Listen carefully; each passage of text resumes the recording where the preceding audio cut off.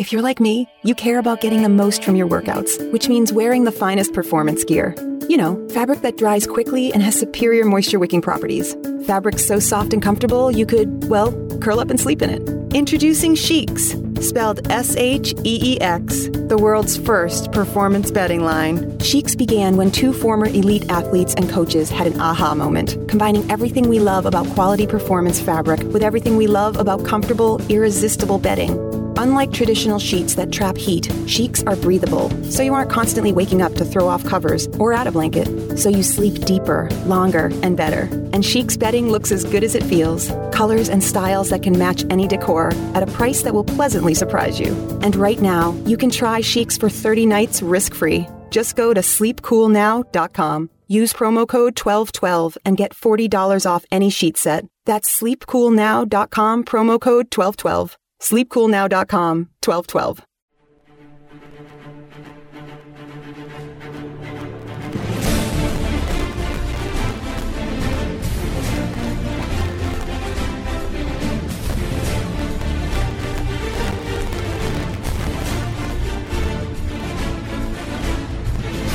This is hour number one of the World According to Zig podcast for this September 17th, 2017. My name is John Ziegler. I'm the host of this show where you can still get the truth about news, politics, media, sports, and culture from a true conservative perspective in this world turned upside down. As is always the case, a ton to get to this week. In hour number two, we have another tremendous guest, a guy by the name of Bill Browder, who you may know from his testimony to the Senate Judiciary Committee on the entire Trump-Russia controversy. He's the author of a book, Red Notice, a true story of high finance murder and one man's fight for justice. You will not want to miss that interview if you care at all about the issue of Russia, because it's just a fascinating story that he tells, and one that's very, very relevant to what is going on with regard to that investigation. That's in hour number two. Speaking of Trump, the big story this week, I guess from a political standpoint, as is almost always the case now, deals with Donald Trump and his transformation, as I've been predicting for 2 years, into Arnold Schwarzenegger 2. I wrote a column for Mediaite this week, which you can find at freespeechbroadcasting.com, going into probably greater detail on the comparison between Trump and Schwarzenegger than I have ever done before, although I have mentioned this many, many times, going way back to the old nationally syndicated Sunday night show that I used to do with Leah Brandon. And this really was one of the many things that frustrated me most about Leah Brandon's jumping on the Trump train as enthusiastically as she did, because she lived with me through the entire Arnold Schwarzenegger fiasco here in California, one which I predicted way before anyone else did, correctly so. It was clear as day that was coming, and it's just as obvious, and has always been just as obvious, that Trump, should he have ever become president, was going to run into the exact same set of circumstances. I mean, it's important to remember, these are very similar people. These are narcissists with massive egos who live in a celebrity bubble, who love positive attention, who have very liberal members of their immediate family. Schwarzenegger obviously was married to Maria Shriver, who not only was a Kennedy, but also a media member. Ivanka and Jared are basically effectively Maria in Trump's world. And you got a situation where here in California, what Arnold Schwarzenegger did was he came into office making all these big promises. He's going to blow up all the boxes, he said. He's going to change the way Sacramento works. He doesn't care. He's beholden to no one. Remember this? Sound familiar? Sound familiar to people not living in California at that time? Yeah, it was exactly like Trump. So big promises, a unique set of circumstances surrounding that election, which allowed him to win with far less than a majority of the vote, just like Trump. And what happened with Schwarzenegger? Well, he came in talking a big game, and then he realized there was this thing called reality.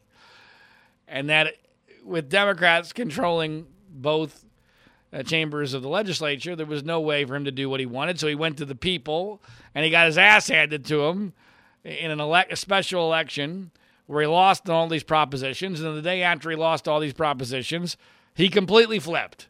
He turned into a full-on Democrat and really didn't even pretend about it. And then he basically farted in the general direction of Republicans for the rest of his tenure, and that got him reelected, by the way, because Schwarzenegger was not going to be perceived as a failure. If he had remained a Republican, he would have probably lost re-election, and he would have been perceived as a complete failure. So his ego was not going to allow him to do that. And what's interesting to me about the comparison between Schwarzenegger and Trump, and kind of depressing, is that I believe Schwarzenegger actually had a semblance of principle behind why he was a Republican, because he could actually articulate it. And by the way, he hadn't become a Republican like 15 minutes before he ran. He had always been a Republican. Now, being a Republican in Hollywood and being a Republican in New York City like Trump are very similar. But Trump was never even a Republican. He was never fighting that fight. He was never remotely fire tested. So, of course, as soon as he gets any resistance, what's he going to do? He's going to take the path of least resistance. He's going to do what's good for him on that day, what gets him a good headline on that day. And we saw it again this week with apparently a deal that he struck, not with Mitch McConnell and Paul Ryan, the Republicans who actually are in charge of the Senate and the House, respectively, but with Chuck Schumer and Nancy Pelosi. Remember those people that we've been told were evil by Sean Hannity and Rush Limbaugh and Fox News Channel and Matt Drudge for all these years? Evil. Evil, evil people. Well, now all of a sudden, most of those that I just referred to are telling us Trump had no choice. He had to make a deal with the devil because those damn Republicans are just so cowardly. Well, what was the deal? Was it a good deal? Well, based upon what we know, it was a crappy deal. The deal was to take the Obama-era executive order called DACA, which protects dreamers, so-called dreamers, the children of illegal immigrants, and take that out of the realm of being an executive order and giving it far more power, making it law. See, an executive order, Trump can get rid of whenever he wants because he's president. By the way, he promised to do that. Didn't do it. Won't do it. Has made it clear he won't do it. Gave away all of his bargaining position by making it abundantly clear, even when he was announcing that he was ending it, that he wasn't really going to end it, that there was a 6-month waiting period. And then if nothing happens at the end of 6 months, he actually tweeted that he would revisit it, not end it, revisit it, which means he ain't going to do anything. So he tells the whole world that he's bluffing. It's clear he doesn't really believe in ending DACA because he's a pro-amnesty New Yorker, always has been. It's just that during the campaign, he realized immigration was the issue that could differentiate him from the other 16 people running for the nomination, that he would be freer to use all sorts of rhetoric to fire up the base and to get great media coverage on Fox News Channel and on talk radio, and that the birther crowd that already loved Trump would be the exact people who would be fired up by this. I mean, that's knowing your demographic. Very good chance that people who bought into the birther bullshit are also anti-illegal immigration.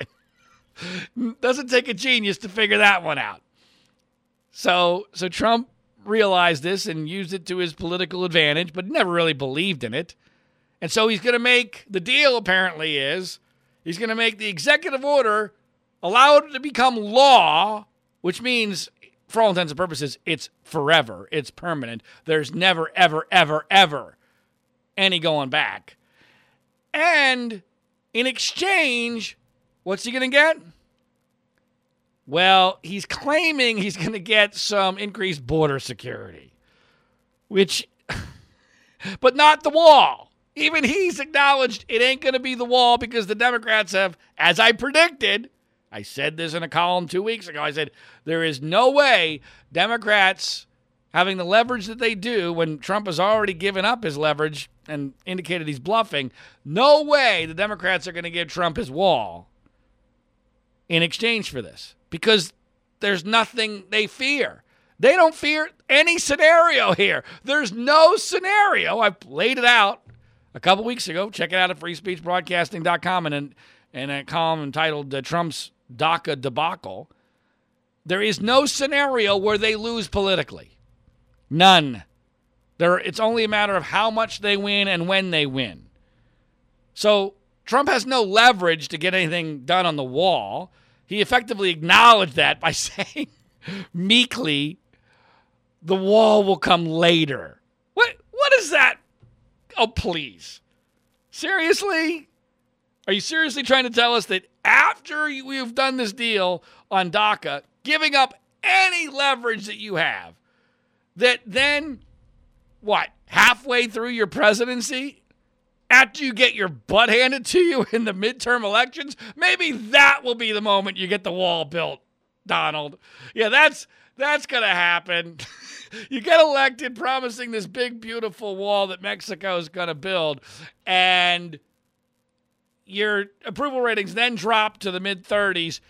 Then you're going to wait to give up all your legislative leverage. You're going to give away DACA. And then after you lose Congress, then you're going to get the wall built. Bullshit. Complete bullshit.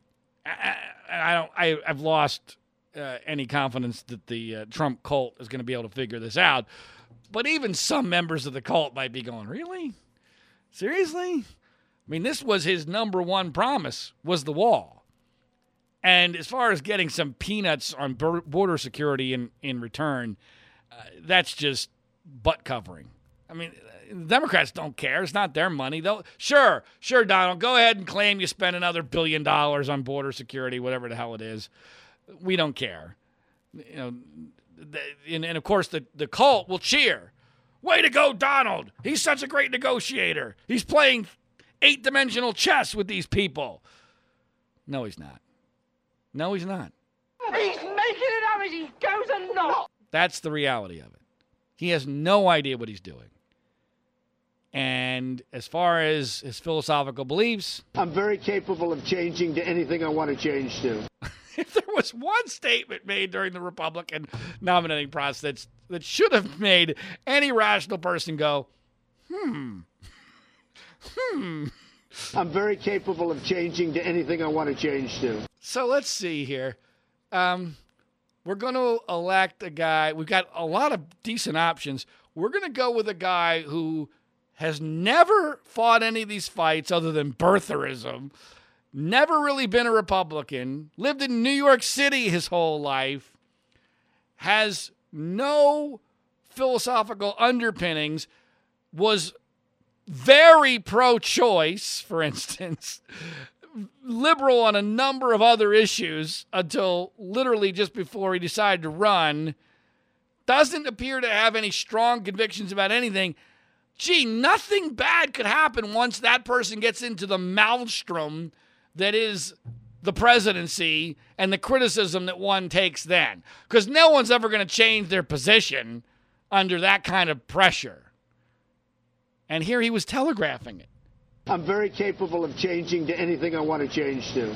Now, Ann Coulter, who wrote the book In Trump We Trust this week, was once again, I got to hand it to Ann, who I've met a few times and never really liked. I thought she's neurotic as hell.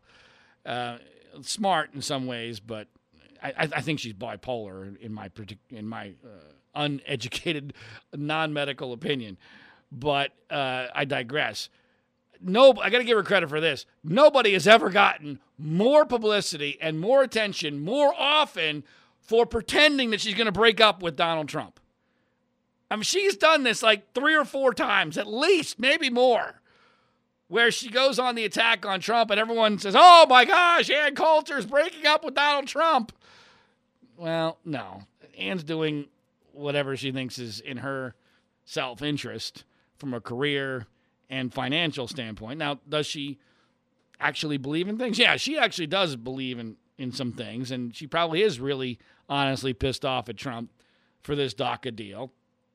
But I don't believe that the Trump cult / what's, I guess, called now the Republican base is going to be following Ann Coulter. See, that's one of the great misconceptions of how, in this day and age, the media works.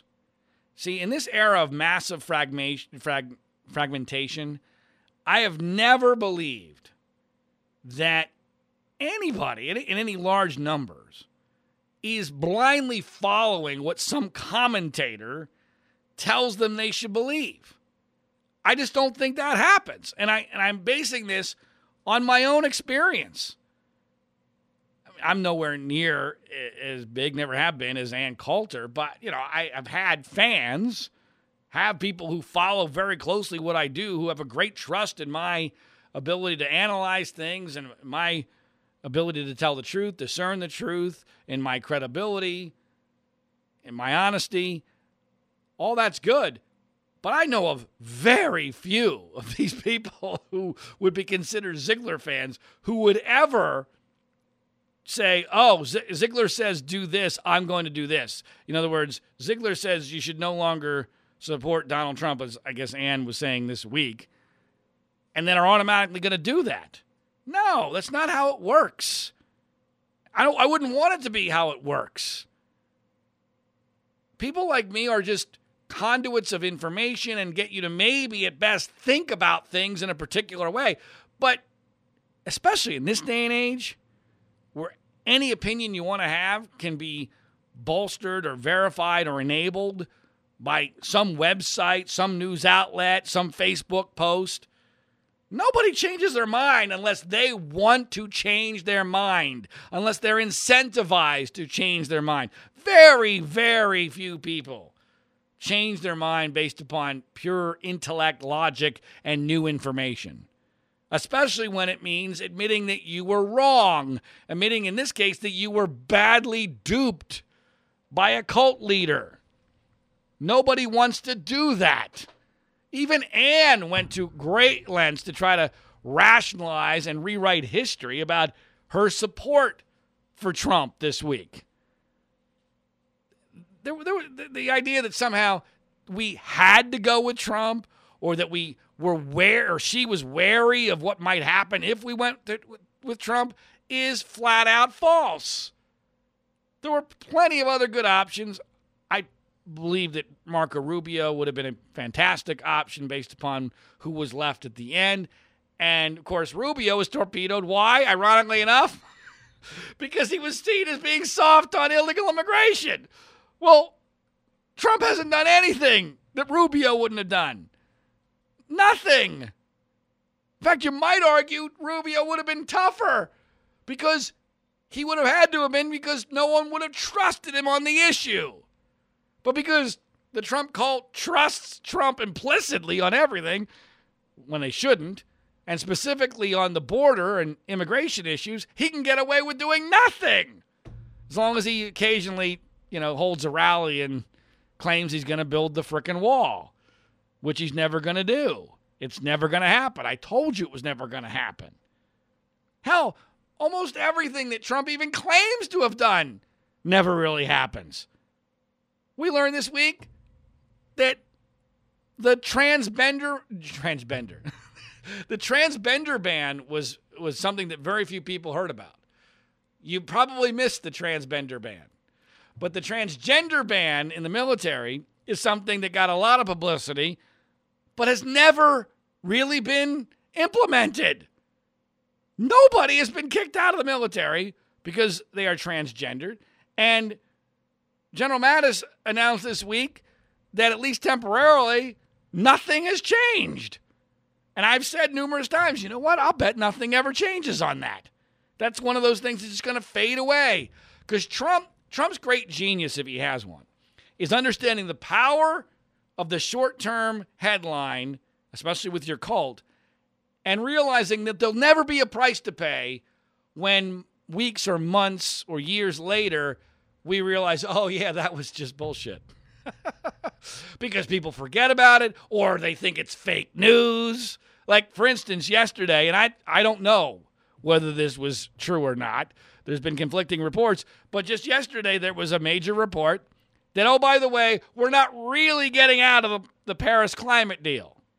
Again, I don't know what the truth is on this. I've never thought getting out of the Paris climate deal was anything really significant to begin with, for no other reason than it doesn't happen until literally after the 2020 election.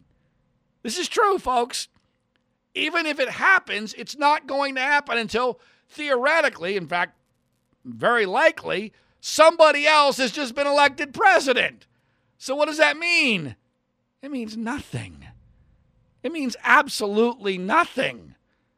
Not to mention that the deal itself is mostly symbolic and way overrated and one of those virtue signaling deals. The reality is that it's classic Trump. Promise to do something that's meaningless but sounds significant. The cult cheers. And then yesterday there's a report, oh, yeah, by the way, we're not really even going to do that. That's the way Trump works. That's the way the con works. Travel ban has never, now granted that's not necessarily his fault, although in a way it is because of the things that he has said actually hurt the travel ban in court. But the reality is that got a whole bunch of cheers. That was one of the first things he did as president. It's never really been fully implemented at all. Pledges to charity, like to the hurricane victims. That's never happened. From his inaugural fund, it was just released yesterday. Oh, by the way, remember when Trump pledged from his inaugural fund to give a whole chunk of money to charity? That never happened either. This is his MO.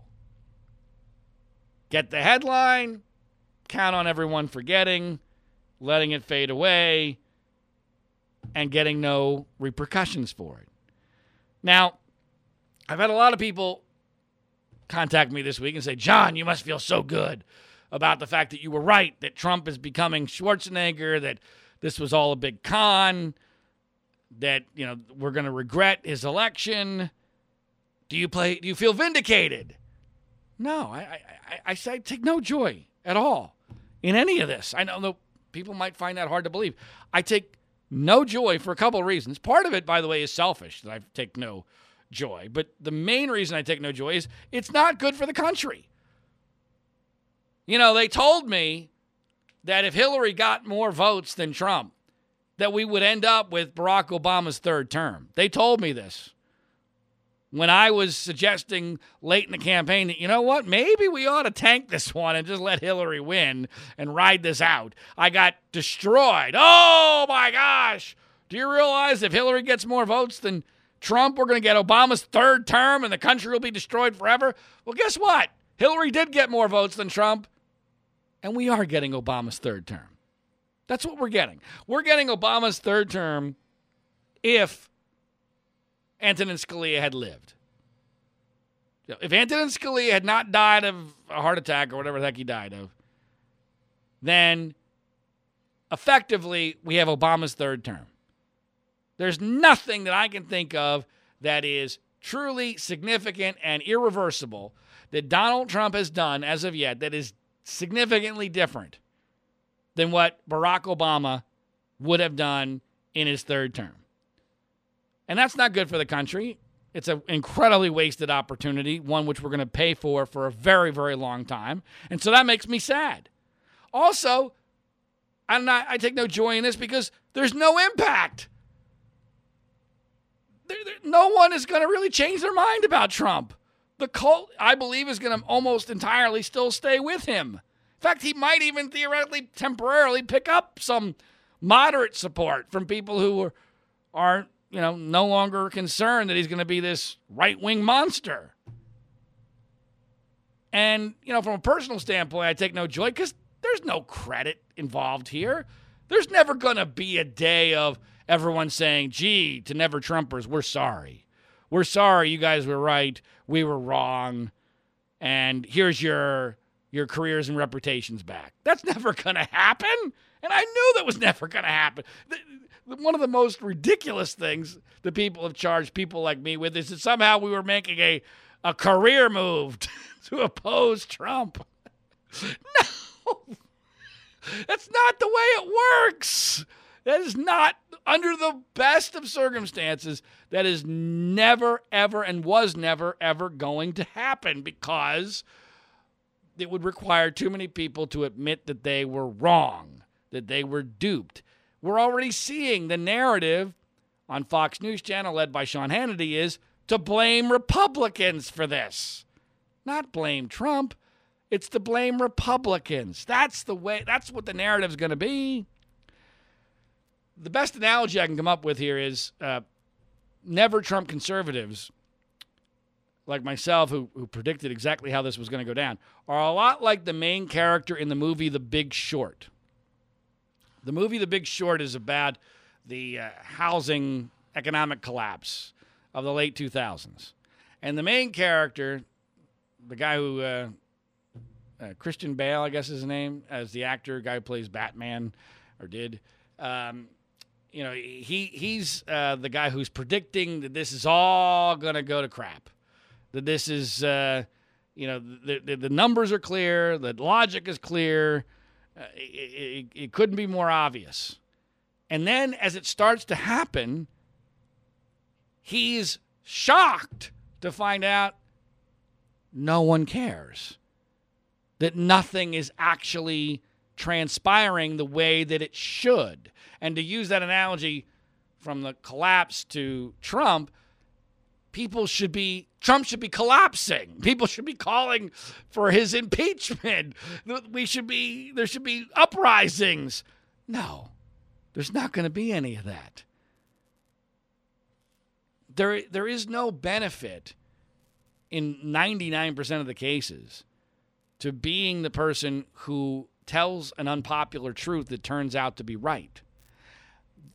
In this business, it is far more lucrative, far more beneficial to your career to be strategically wrong than it is to be principled correct.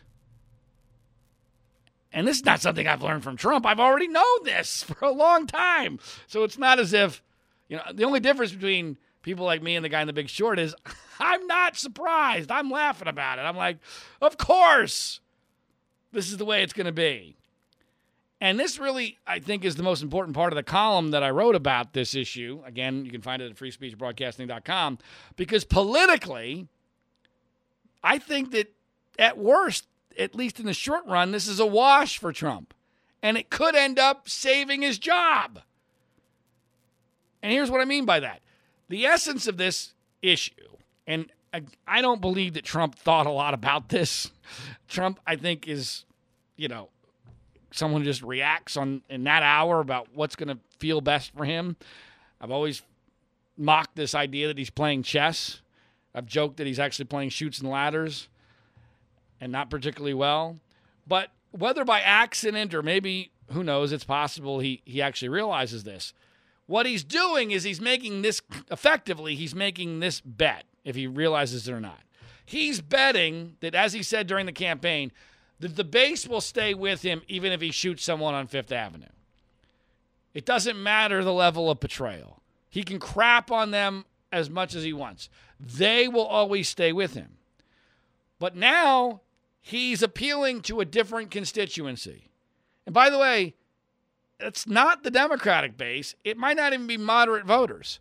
It's to basically a couple hundred people. It's Democrats in Congress. Democrats in Congress is who he's appealing to. He's showing them, hey, you don't want to get rid of me because, I'll let you have your way with me anytime you want. So I'll slut it up big time for you. And it's probably in your best interest. I'm going to be way better for you than, say, Mike Pence would be. So if you take over Congress, it's not in your interest to get rid of me.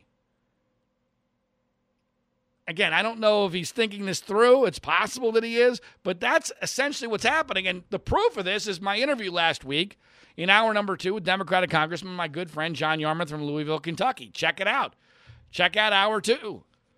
John, in only the way that an honest guy like he can, describes how he felt like a lot of his Democratic colleagues had a light bulb go off over their head in the last couple of weeks. Like, oh, this could be good for us.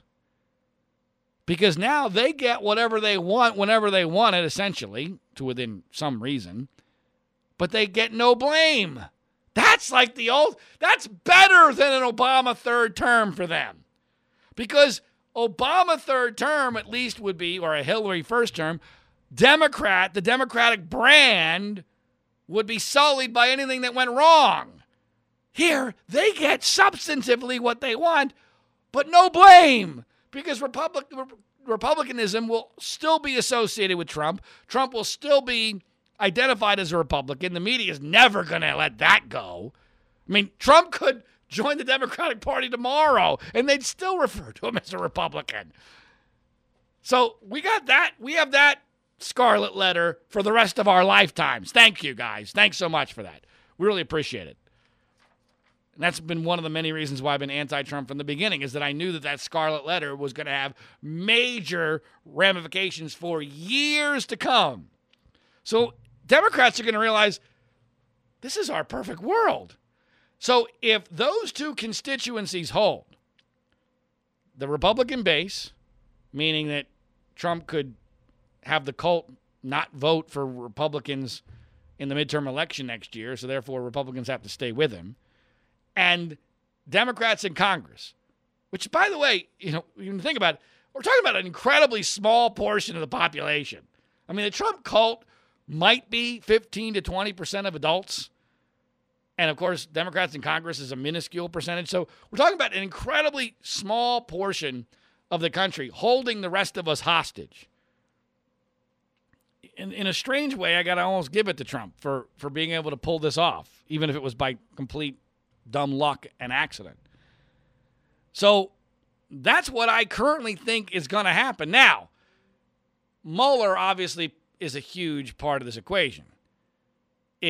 If Mueller comes up with an earthquake, which my gut tells me he won't, but if he comes up with an earthquake, then that can shake things up. But if it's not an earthquake, I think the circumstances politically that I just described hold, and that Trump keeps his job and at least plays out his term. Now, you may have seen today Donald Trump in all of his modern presidential glory, as he would refer to it, retweeted a tweet of a video. By the way, the retweet was of a Twitter handle that the address had the word fuck in it. So our president retweets a Twitter account. Effectively, then, for all intents and purposes, he's broadcasting on his Twitter feed the account of some anonymous person with the word fuck in his Twitter handle. But the tweet contained a video of Donald Trump hitting a golf ball. The tweet, of course, compliments Trump's swing, which is, I'm sure, part of why he retweeted it. And then the video is made to make it look like the golf ball he hits strikes Hillary Clinton in the back as she's walking into an airplane, and then she collapses. Classy, huh? By the way, the election was almost a year ago. He's president of the United States. And he's retweeting videos of him hitting a golf ball off of an old woman's back. You can't make this up. It's just flat out ridiculous. You cannot make this stuff up. It's, What difference at this point does it make? It's a fairly good question. Obviously, it was partially because Hillary's book came out this week. I'm convinced, and the reaction to Trump's retweet today kind of proves it, I'm convinced that hatred of Hillary is really the only thing that held together the Trump campaign and is holding together his presidency. I'm serious. It is like the glue that holds everything together. It's the only answer his cult has to anything. But Hillary! But Hillary! It's an amazing thing from a psychological standpoint. And I also think, and I've always believed this to a certain degree, but now I'm more confident about it, and I think the phenomenon is greater than I ever imagined before. I think that a significant percentage of the Trump cult, and I don't know what that number is, but it's significant. A significant percentage of the Trump cult is really just in this for the entertainment. They're just really in this for the shits and giggles. They find Trump entertaining. And that's why they back him.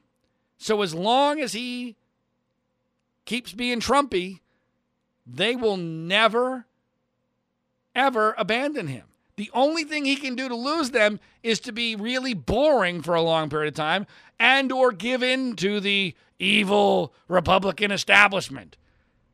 That's why the cult's not going to leave him for doing deals with Democrats, because he can portray it, and Sean Hannity's helping him. He can portray it as, I'm sticking it to the establishment by giving the devil exactly what they want. It's an amazing lack of logic, but that's the world we're now living in.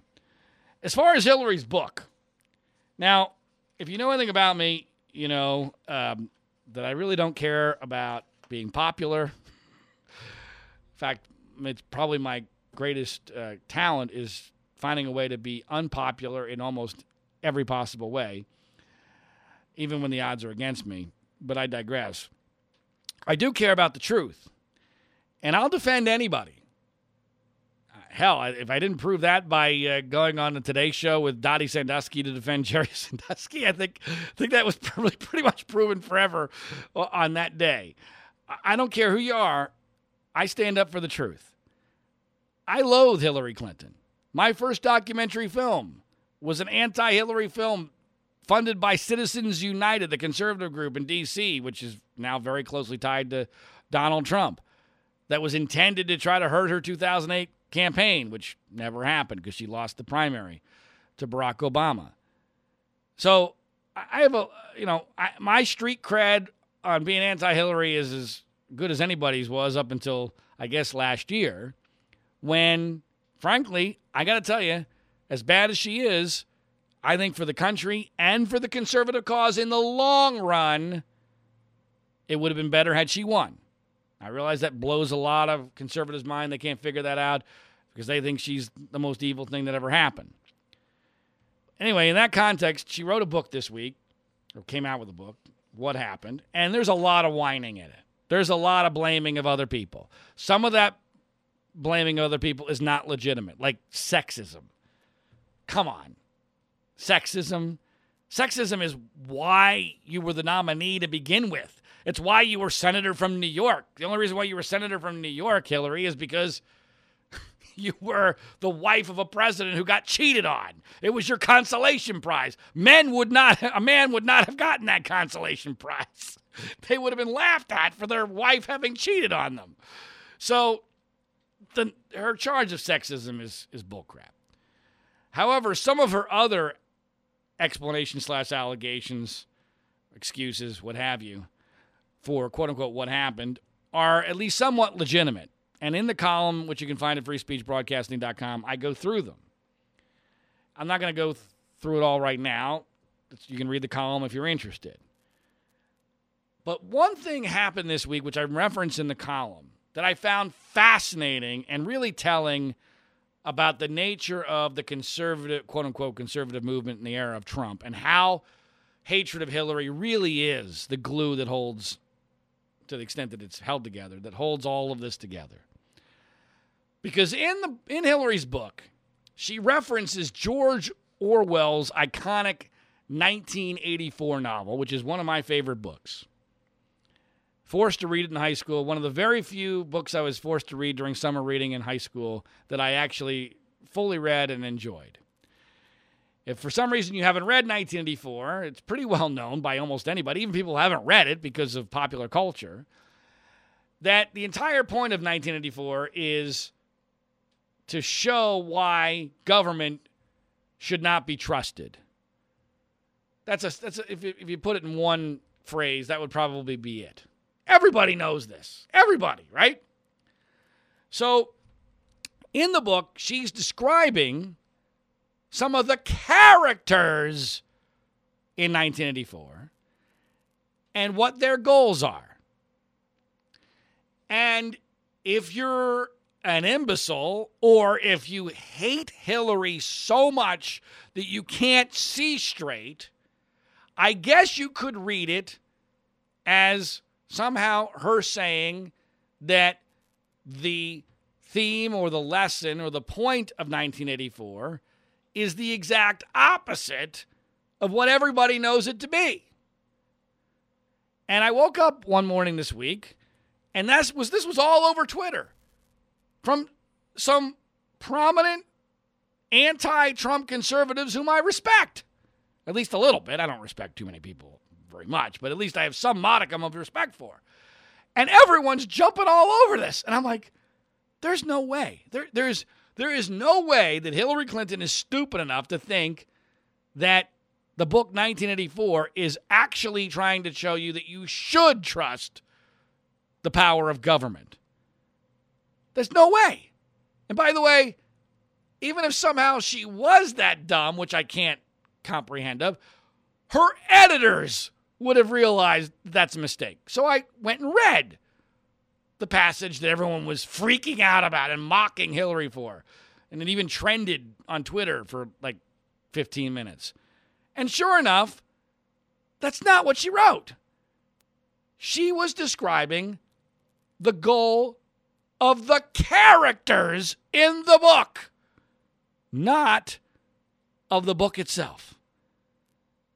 And I alerted some people who, I don't consider them friends, but at least they're, I guess you'd call them colleagues, people I've had contact with for years within the conservative movement. I said, guys, you might want to take a look at this because that's not what she's saying. One of them was Jonah Goldberg, who's well known and, again, an anti-Trump conservative. And I tweeted at him, I go, Jonah, you got this totally wrong. After a couple tweets, he actually acknowledged, yeah, I was right in all probability, but that what she wrote was still tone deaf. I'm like, what? It's only tone deaf if you're a moron and you presume that she and her editors are such incredible imbeciles that they don't know the primary lesson of one of the most famous books of our lifetimes. That's just not plausible. So why did this happen? It happened because of this hatred of Hillary that is so intense, people lose all semblance of objectivity about her. The truth no longer matters. And also, from a political standpoint, hatred of Hillary is the last issue that pro-Trump and anti-Trump conservatives can still safely agree on. So it's a way for Trump skeptical or anti-Trump conservatives to show the rest of the conservative world, see, I'm still down with the struggle. I still hate Hillary as much as anybody because I'm going to lie about what she wrote in a book about 1984. It's mind-blowing, it's frustrating, and it's not the truth, and it's not what I thought conservatism was about. That's for damn sure. Of course, today conservatism is just defending whatever the hell Trump is doing at that particular hour, which is just sad and pathetic. But that's where we are. So check out that column at freespeechbroadcasting.com. I wrote one other column this week, as I promised I would do, on the anniversary of 9/11. This was the 16th anniversary this week of 9/11. And I wrote a column about how this really feels like the year, because of a variety of circumstances, one of them being Trump's election and presidency, that 9/11 is kind of fading into the history books. And I related actually to the moment that I felt the same way about Ronald Reagan during the Obama presidency while visiting the Reagan Library here in Southern California. So if you're interested, check that out at freespeechbroadcasting.com. I have one, I guess, substantive and bit of analysis that I think you might be fascinated by with regard to 9/11. At least I find it worthy of comment. that's new this year, which I don't go into in the column. And this partly occurred because my wife and I have been watching a History Channel documentary called The Road to 9/11. Now, I found this fascinating because many of you may know that my first documentary film was a documentary about the censorship of a film that was on ABC called The Path to 9/11, which was censored by the Clintons and became a massive controversy, and I told the real story of what really happened.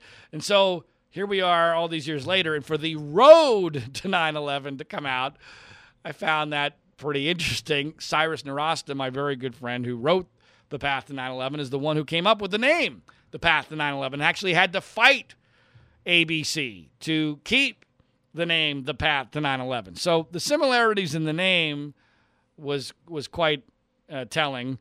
And the subject matter was obviously very similar.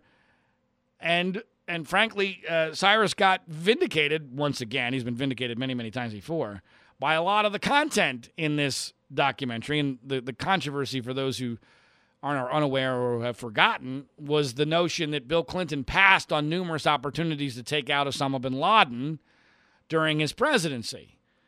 And some of the things that were allowed in the History Channel documentary were cut out of Cyrus's movie by ABC because Bob Iger of Disney completely caved to Bill Clinton.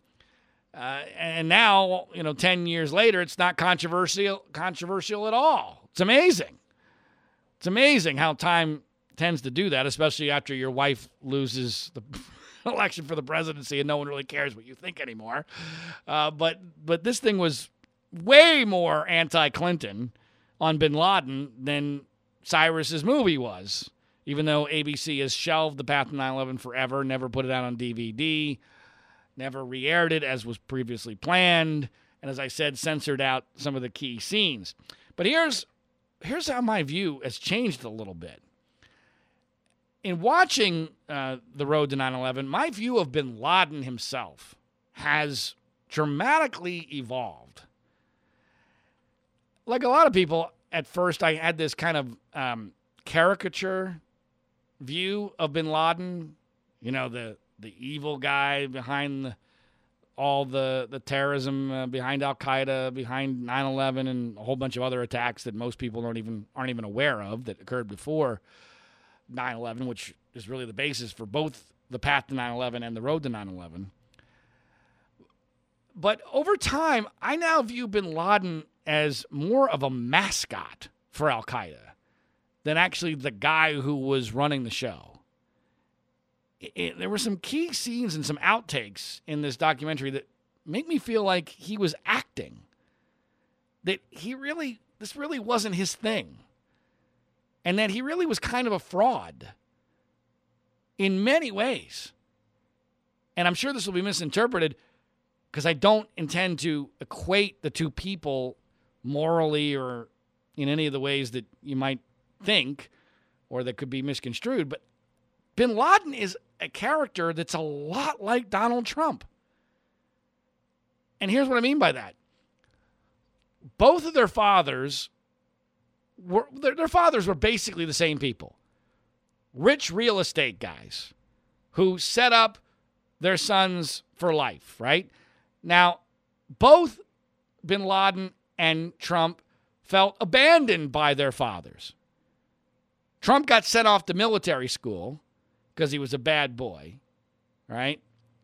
And bin Laden, who was one of 17 sons, all right, so he's already his father dies in a plane crash early. So bin Laden's growing up thinking that he's going to be super rich because he's 1/17 the heir to this Saudi Arabian real estate tycoon. And it turns out that he's not going to be as rich as he thought. And he thinks of himself as something way bigger than he really is. And without getting too bogged down in the details, he goes to Saudi Arabia after Iraq invades Kuwait. And he actually offers Saudi Arabia to use his tiny little band of ragtag terrorists to get Iraq out of Kuwait. And Saudi Arabia laughs at him. And they eventually kick him out of the country, out of his home country. Now, I equate that circumstance to what happened with Trump with the political media elite, the rich elite of this country. He was never accepted, Trump was. Bin Laden was kicked out of his family, if you will, the group that he wanted to be so much a part of, thought that he deserved to be a member of the elite. He was kicked out. Trump was never really accepted because he was considered nouveau riche and gauche and lacking class. So what does Bin Laden do? Bin Laden is effectively vowing revenge on those who disrespected him. And it takes its form in this war against the United States. Not because he really had that much anger towards the United States, but because that was what was going to sell among his people. And then he creates this media persona. He uses the media brilliantly, much like Trump, to create this persona about himself, to create this mystique around him. And part of that mystique is, I'm super rich. And just like Trump's mystique based in I'm super rich, it wasn't true. He wasn't that rich. But these are guys in caves in Afghanistan. They think anybody's got any money at all, and he's claiming to be super rich, and he's Bin Laden, and the name has cachet, and the media is giving it credibility. It must be real. So let's follow this guy. It's the same thing as Trump. His cult all thinks he's super rich, therefore he must be super smart, because you couldn't be super rich if you weren't super smart, which is not true to begin with. But he's not super rich anyway. It's all a charade. It's a con. It's media manipulation.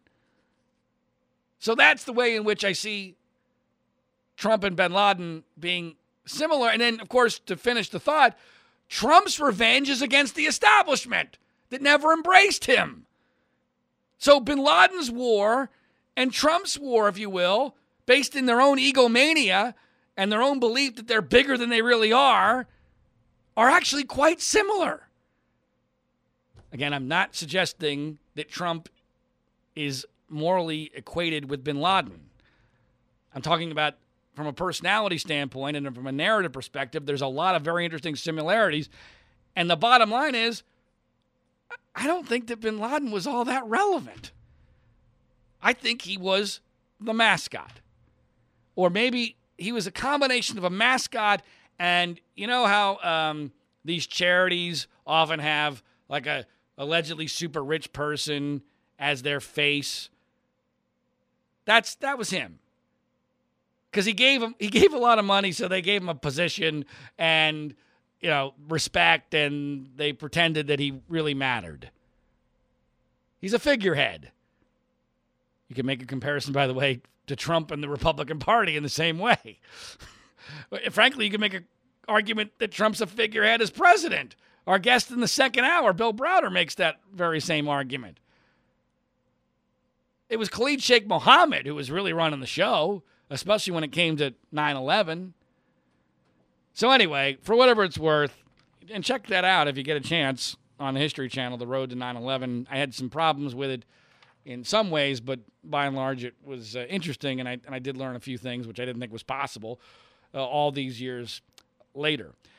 Today is Constitution Day, and the reason I mention this is because there was a really startling and frightening new poll out this week by the University of Pennsylvania's Annenberg Public Policy Center regarding public knowledge, or lack thereof, of the Constitution. Listen to this stuff, folks. More than 1 in 3 people, 37%, could not name a single right protected by the First Amendment. The First Amendment, 37%, could not. Only 1 in 4, 26%, can name all 3 branches of government. In 2011, by the way, that was 38% could name all 3 branches of government. That's incredible. Now, some of that could be statistical noise, but 12%, a 12-point drop in 6 years is significant. And I don't have a full explanation for that other than the people that are dying were a heck of a lot more educated than the people who are becoming adults. But that would have to be dramatic. I mean, to make a 12-point difference in 6 years, that's regardless of the explanation, that is super scary. 1 in 3, 33%, cannot name any branch of government. None. Not even one. A majority, 53%, believe that the Constitution affords undocumented or illegal immigrants no rights. However, everyone in the United States is entitled to due process of law and the right to make their case before the courts. Yeah, that one was written by a liberal Washington Post reporter, so I'm not sure that that's necessarily all that significant. But to me, the most important parts of this is just lack of the basic knowledge of fundamental elements of how our Constitution and government are supposed to work. Now, I've always believed, this is not just a haphazard belief on my part. This is based upon looking at a lot of polling data. I've always believed that basically our country broke down into thirds.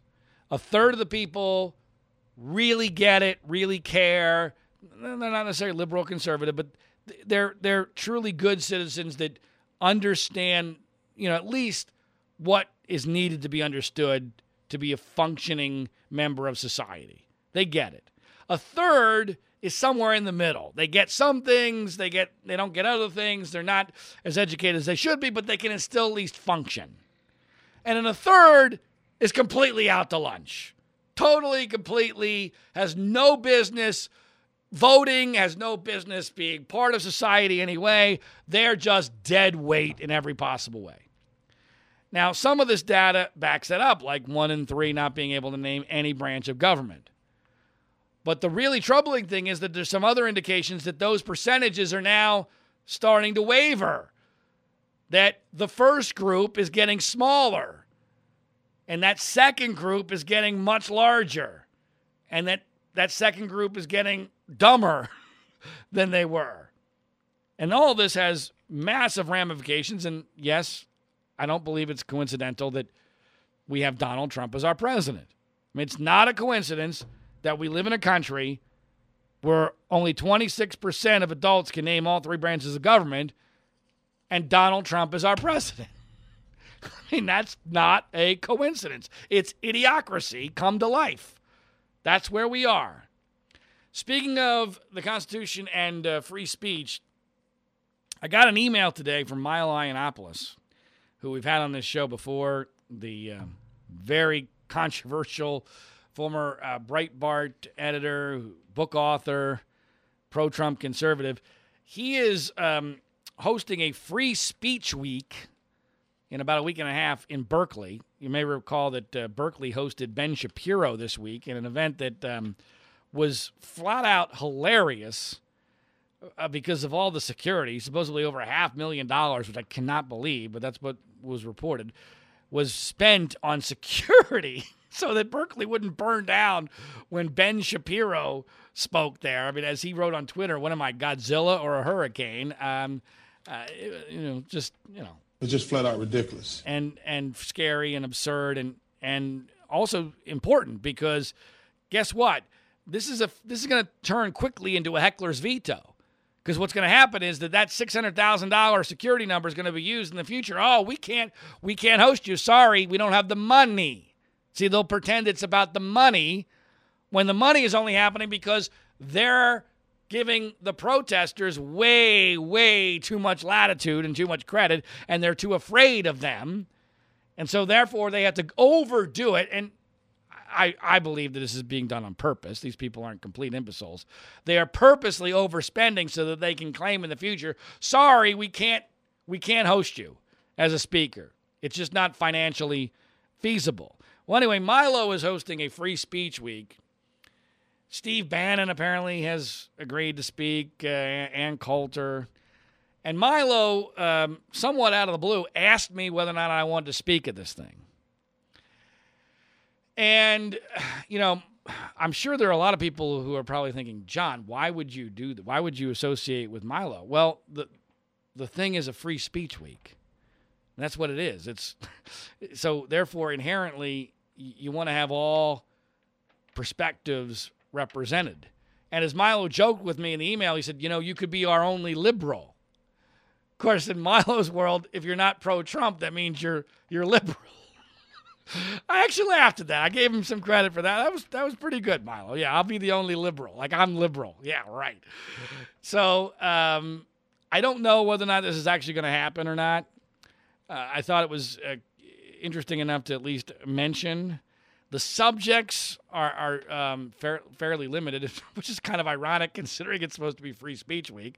It's Free Speech Week, but you're only allowed to talk about these very specific subjects, and there are some logistical issues. But I'm leaning towards doing this, assuming that it makes sense.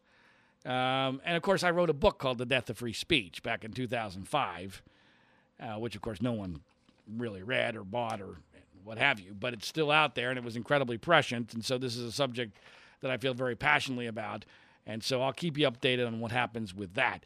One other story before we leave for hour number one, and I don't even feel like I need to mention this, but I feel compelled because so many people asked me about it, and because I'm so well known for being the Penn State guy and the guy who defends Joe Paterno and Jerry Sandusky and has the website framingpaterno.com.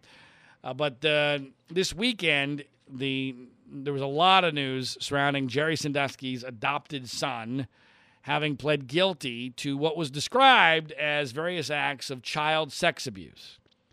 Now, this, of course, is a headline the media could not possibly resist.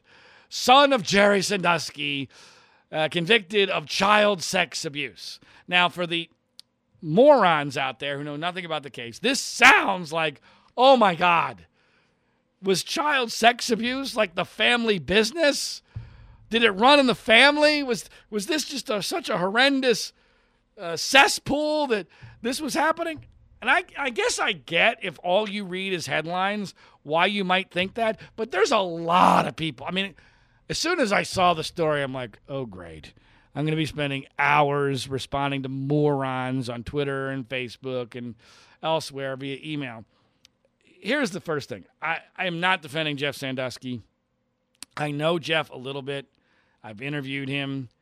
You can actually find that on YouTube. He is, to this day, a very strong supporter of his adopted dad, Jerry. In fact, he has the words Forever Sandusky, or Sandusky Forever, I guess. Sandusky Forever tattooed on his arm because his former adopted brother, Matt Sandusky, claimed to be a victim, cashed out for millions of dollars, pretended he was going to change his name to Matt Davidson, made a big announcement about that, and then realized, wait a minute, screech, hold on, no one cares about Matt Davidson. So I can't get headlines with Matt Davidson. I can't get speaking engagements with Matt Davidson. It's harder for me to write a book as Matt Davidson. So I'm going back to Matt Sandusky, even though, wait a minute, hold on. You were changing your name because supposedly you were abused and you're disgraced and you feel like this is horrible. So you're going back to the name that you got as an adopted child of the guy you say abused you. So to mock that, Jeff had Sandusky Forever tattooed on his arm. Now, when these charges came down, they occurred, by the way, while Jerry was in prison. So it's not like Jerry had anything to do with this.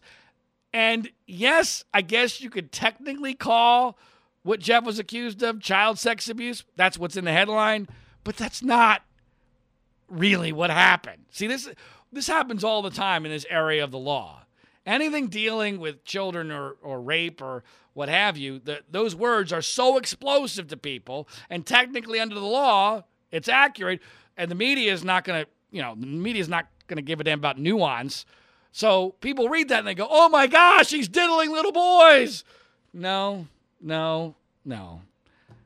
Jeff, I believe, and Jeff is not a smart guy. I think Jeff is probably learning disabled, and I don't know what he did as far as what was nefarious, what was stupid, what was somewhere in between, and I'm not defending him, but here the allegation was that he sent very inappropriate but I guess technically maybe criminal texts of a sexual nature to the late teenage daughters of his long-term girlfriend. That's what he did. So there's no allegation that he was that there was any kind of sex act. There's no allegation of any person that you would really consider to be a child, but I guess technically under the law, I guess one was 17, and so they're maybe 16. So therefore, they get to use the word child. And again, it sounds like I'm defending. I'm not. I'm just telling you what happened, and it's different than what people would think of it as. So he has no choice but to plead guilty. Why? Well, he's got no money. His last name is Sandusky. He has no shot at trial. None.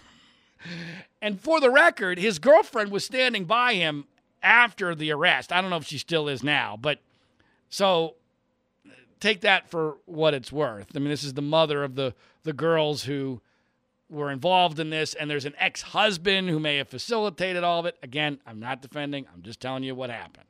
It's more complicated than the headlines would have you believe. But here's what I find really interesting. Of course, no one in the media will even think about this. So let's pretend that Jerry Sandusky is a serial pedophile, which he's not. But let's pretend that he is.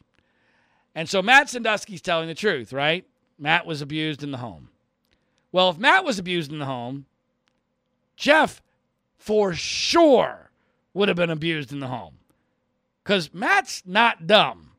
He's a lying sack of crap, but he's not dumb. Jeff was far more vulnerable as an adopted kid in that family.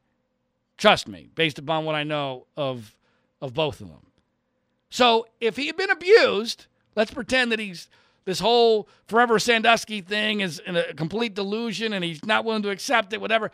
Well, now that he's under arrest, under similar charge, supposedly similar, but not really similar charges, he now has a massive incentive to throw Jerry under the bus. Because if he tells prosecutors, oh my God, I'm so sorry I did this, I was abused by Jerry Sandusky, guess what? They are going to be they're going to be over the moon. They are going to be thrilled. And there's a darn good chance they're going to cut him a better deal. He's going to get public sympathy. There's all sorts of reasons why he would say this, even if it wasn't true. Well, he didn't say that, which means for sure that it didn't happen. Now, that doesn't surprise me that it didn't happen, but it's significant that it didn't happen. Because if it didn't happen, then that means Matt is obviously lying, which there's a million reasons why I already knew that Matt was lying. Also, what's interesting to me about this is a lot of people in the media and in the public, the implication is that somehow Jeff's conviction is proof of Jerry's guilt. Now, not only is this insane, it's a non sequitur, it's nonsensical, it's totally illogical, but think about what that means. If Jerry was remotely guilty here, after all these years of massive investigation, all these accusers, there wouldn't be a need for anybody to be proving Jerry's guilt. You wouldn't be relying on this kind of bullshit.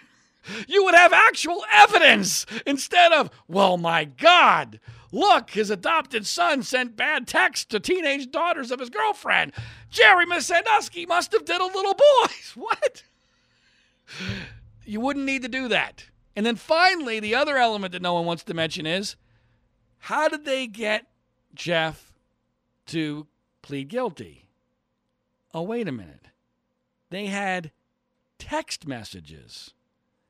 And they had a story that was from an accuser that was at least somewhat contemporaneous. So they had the story that was backed up by text messages. Huh, that's interesting. Why is there nothing remotely like that in Jerry's case? Why?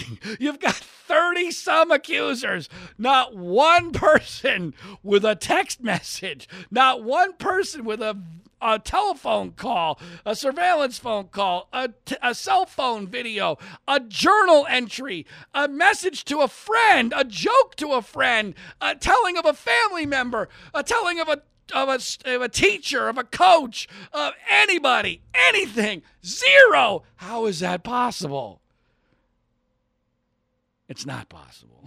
It's not possible because it didn't happen.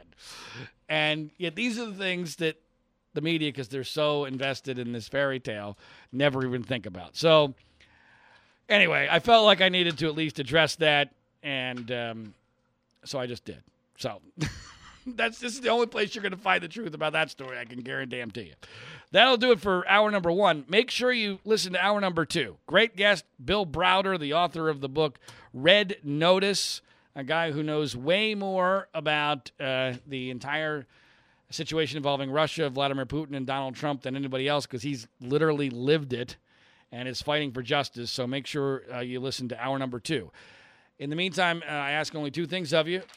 Make sure you share this podcast via Twitter, Facebook, social media, or word of mouth, what have you. And number 2, if you're one of those people who sleeps, and when you sleep you use sheets, make sure you do yourself a really good favor and you listen to this important message. My name is John Ziegler. Our website is freespeechbroadcasting.com. Coffee? Oh, thanks. How did you sleep? Ugh, like a baby. I don't want to get out of bed. Ever. These sheets are incredibly soft. What did you say they're called again? Performance bedding by Sheets. Performance bedding? Yeah, they're made from super high-tech performance fabric. They're incredibly breathable, so you're not waking up at night throwing covers off and then an hour later throwing them back on. Huh, no wonder I slept so good. Since I started using Sheets, I sleep like a baby. No more sweaty nights for me. No? Well... Well, I like them because they're soft. They feel like, silk. Performance fabric, huh? Maybe we should... Oh, I don't know. Try them out again. Comfort and performance for better sleep.